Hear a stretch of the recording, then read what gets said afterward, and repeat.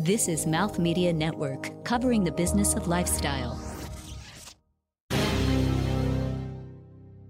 crowdsourced same-day and last-mile delivery service with flexibility to handle variable size and distance. Super flexible. It can be same day for enterprise clients or even inventory rebalancing. Well, when I came across this company called Roadie on Startup Street at Shoptalk 2019 in Las Vegas, I was intrigued and I had to find out more.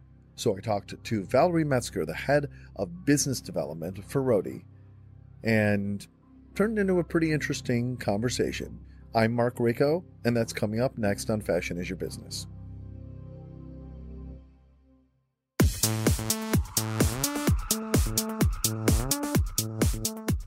You're listening to Fashion is Your Business, powered by Sennheiser and recorded on location.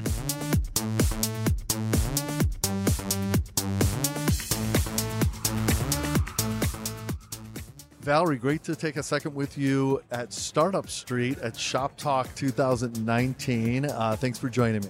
I'm happy to be here. Thank you.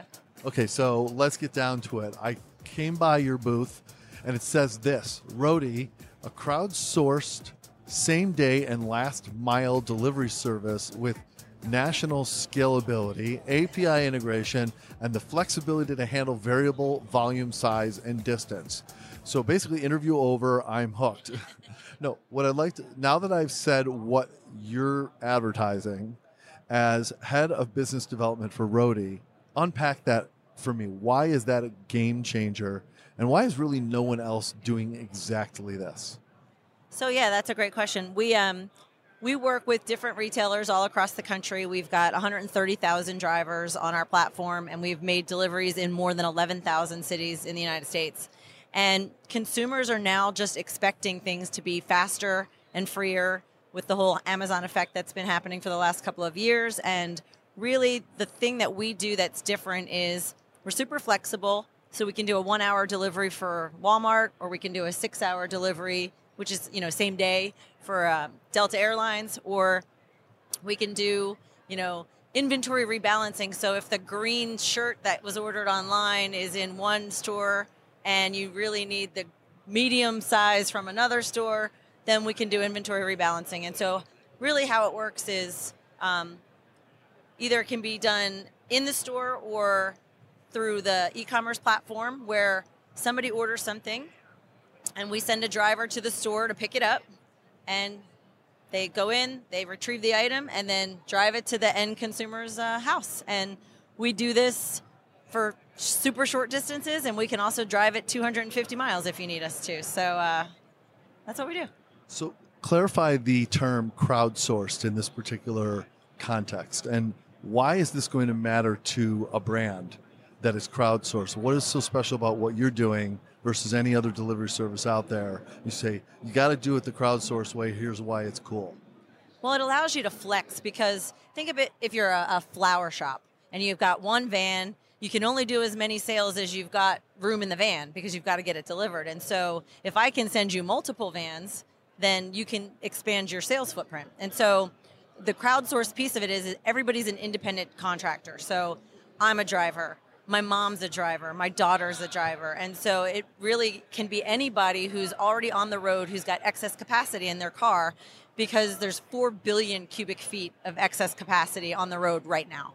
And so we run everybody through a background check and a motor vehicle check to make sure that they're nice, safe people. And then we do an onboarding to train them so that they know what is expected. Because for us, we're really representing the brands that we like. So for example, Home Depot. If you go into homedepot.com and you buy a sink, our driver needs to know exactly what to do. Like, what does he do when he gets to Home Depot? Who does he talk to? Where does he get the sink? And then when he gets to the customer, what's the expectation there as well? Making sure that everybody's all on the same page with that. And so we've got training videos. And, if we're doing a grocery delivery, you don't want to have dogs in the car. Things that seem like they're common sense, but you need to send out reminders every once in a while. So the idea of it being crowdsourced is just that everybody can do it. It doesn't have to be this workforce that's working, 2 to 6 every Friday I can work today for 3 deliveries, or I can not work for a month at all. So it's really flexible.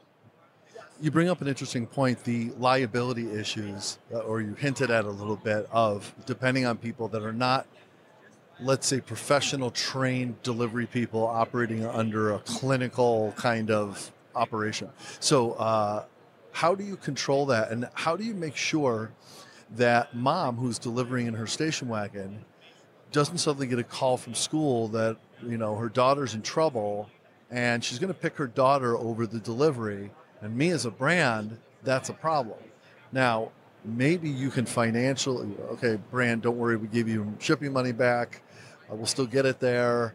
However you handle that from a consumer's, a client service standpoint. But how do you make sure that you're depending on this crowdsourcing, that these people, I know you vetted them, how are you going to make sure that they are really going to pull through? Because, there's always that one delivery, everything, it depends on it. And that's always the one that something happens to. So we get this question more than any question. It's crowdsourced. How do you know they're going to get off the couch and go do it? That really is the biggest friction for people is if you guys are offering something extra, then sometimes there's a risk to that. And so how do I overcome the risk? And that's why the question's asked so much. Sure. And so our platform is built on data science. And so we have algorithms that run in the background. And so we're a little bit different than the Ubers of the world because we're not assigning the driver the delivery. We're not saying, hey, Mark, you're going to go over here and pick this up, and then you're going to go over here. We leave it up to the drivers. So the drivers raise their hands and say, hey, that looks like a great delivery for Walmart. I'm going to go pick that up, and I'm going to drive it because it's heading in the direction where I'm going home anyway. And so the data science behind it allows us, and we have tracking on it too, so it allows us to see where the driver is during the process. And so if it's a 1-hour delivery window and 10 minutes have gone by and the driver hasn't moved and they haven't made any efforts, then we've got some automated technology that's in place that reaches out to the driver and says, hey, you've got 5 minutes to get back to us and let us know that you are on. We're sending Larry by to intercept and pick up the packages and get it there himself. And then we send somebody else. Yeah. Good old Larry. We've got enough drivers that we can kind of rip and replace if we need to. And the example that you mentioned about the mother and her daughter in school, same thing. Like if the driver gets into a situation where they're not going to be able to do something, all they have to do is just go through some prompts on our app, and then we would just reassign another driver. So I have 2 burning questions. One relates to what we were just talking about, and that is, how do you handle the delivery drivers basically being an extension of the brand in a way? The brand doesn't come to Sarah Smith's front porch and deliver something themselves. They have Sarah do it. And so, or they have the delivery driver do it, I should say. So my question is, you're vetting them for their driving record, you're vetting them for safety. How much are you vetting them for personality and their ability to deliver customer service? So our model is a little bit different in that the brands that we work with actually allow their employees to be delivery people. So I might be working at a Tractor Supply store, and when my shift ends, I can check on the app and see if there's anything that needs to be delivered from that store, and I can take it on my way home. And so same thing with Delta Airlines. We work with them. And so anytime that there is a brand that we're working with, that increases the deliverability of the item, and it's expedited. And so how great is it if, Delta mishandled your luggage and you have a pilot who brings your bag back to your front door? I mean, that's just a super cool experience. But to answer your question, we don't vet on personality, but we have a rating system in place. Oh, well, that's how you control that a little bit. And so we have a 3 strike and you're out policy, so they can't do more than 3 bad deliveries. And if any retailer ever doesn't like a driver, they can 1-star them on our platform and they will never see that driver again. Gotcha. Okay, one last question, and then I'm just going to explore the human side of Valerie for a second. And that is, actually, I have 2 more questions. How are you looking at this as a solution for the ever-growing and expanding personalized and customized market out there, where it really is a one-off? I really am creating these individual shoes or this individual jacket for someone, and I need to get it to them in Silver Springs, Maryland. Is this where you guys come in as one-offs? Is that helpful to support that industry? Yeah, I mean, think of it this way. Like, anytime you're working in a community type platform like Roadie, the experiences are super personal. Like, so for example, if I'm delivering a guitar from a music store to a musician, they end up having these conversations about music, and sometimes they'll end up playing together for a few minutes or things like that, like things that would never happen with your, USPS postal guy. But the personalization piece really has to happen more on the retailer side, and then we're just seeing it through to the end. Beautiful. Thank you very much. Well done. Okay, before we go, I'd like to understand Valerie a little bit more. So how did this company get started, and how did you get roped into it? And how does that connect with your dreams in the world? Got it. So Marc Gorlin founded the company in 2014, and he had a tile problem. He was trying to get a bathroom redone, and the tile broke on the day. There's got to be a better way. And so that was how Roadie was born. Sorry, the tile broke on the way to delivery? The contractor who was putting the tile in called and said, we can't finish the job because the last box of tile is broken, and it won't be here until Monday. And so he was like, 3 hours into the drive to oversee the job, and then he had to stop. So his whole premise was, well, gosh, if I knew somebody in one of these cars that's driving down that way, surely they'd throw a box of tile into the back of their trunk for me. I'd give them $20. They're going that way anyway. And so that was how Roadie was born. So how I got roped into it, I actually lived in Philadelphia, and our company is based in Atlanta. And I knew someone on the board of advisors who said, hey, they need some marketing help. Can you come to this meeting? And so I've been there ever since. And how does this connect with Valerie's hopes and dreams as she's viewed her life? And this is from the heart. This is just for Valerie. This has nothing to do with Roadie. I'm gonna have to hopes and dreams. I'm gonna have to dig into this. I don't know. I love the concept. It's so unique. When we first started, nothing like this existed, and so being able to build something out of nothing, and really watching companies like the Home Depot make an investment in the product that we're building is very reaffirming. And how can people connect with Roadie?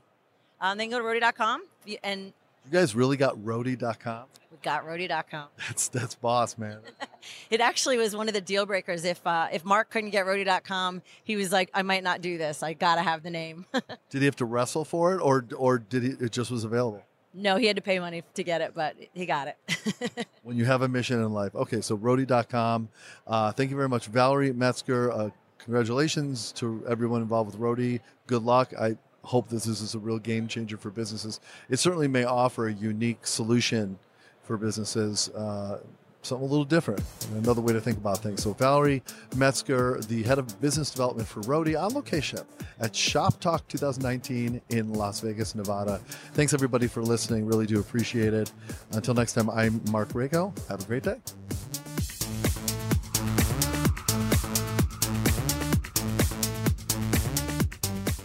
This has been Fashion is Your Business. To suggest guests or content for the show, or to become a sponsor, email us at podcast@mouthmedianetwork.com. Keep up with the show on social media at Fashion Biz Show. That's Fashion BIZ Show. Episodes available on iTunes, Stitcher, and Google Play, along with our website, fashionisyourbusiness.com. Produced by Mouth Media Network. No portion of the episode may be distributed or published without the express written permission of the producers. This is your announcer, Peter Coleman. Thanks for listening.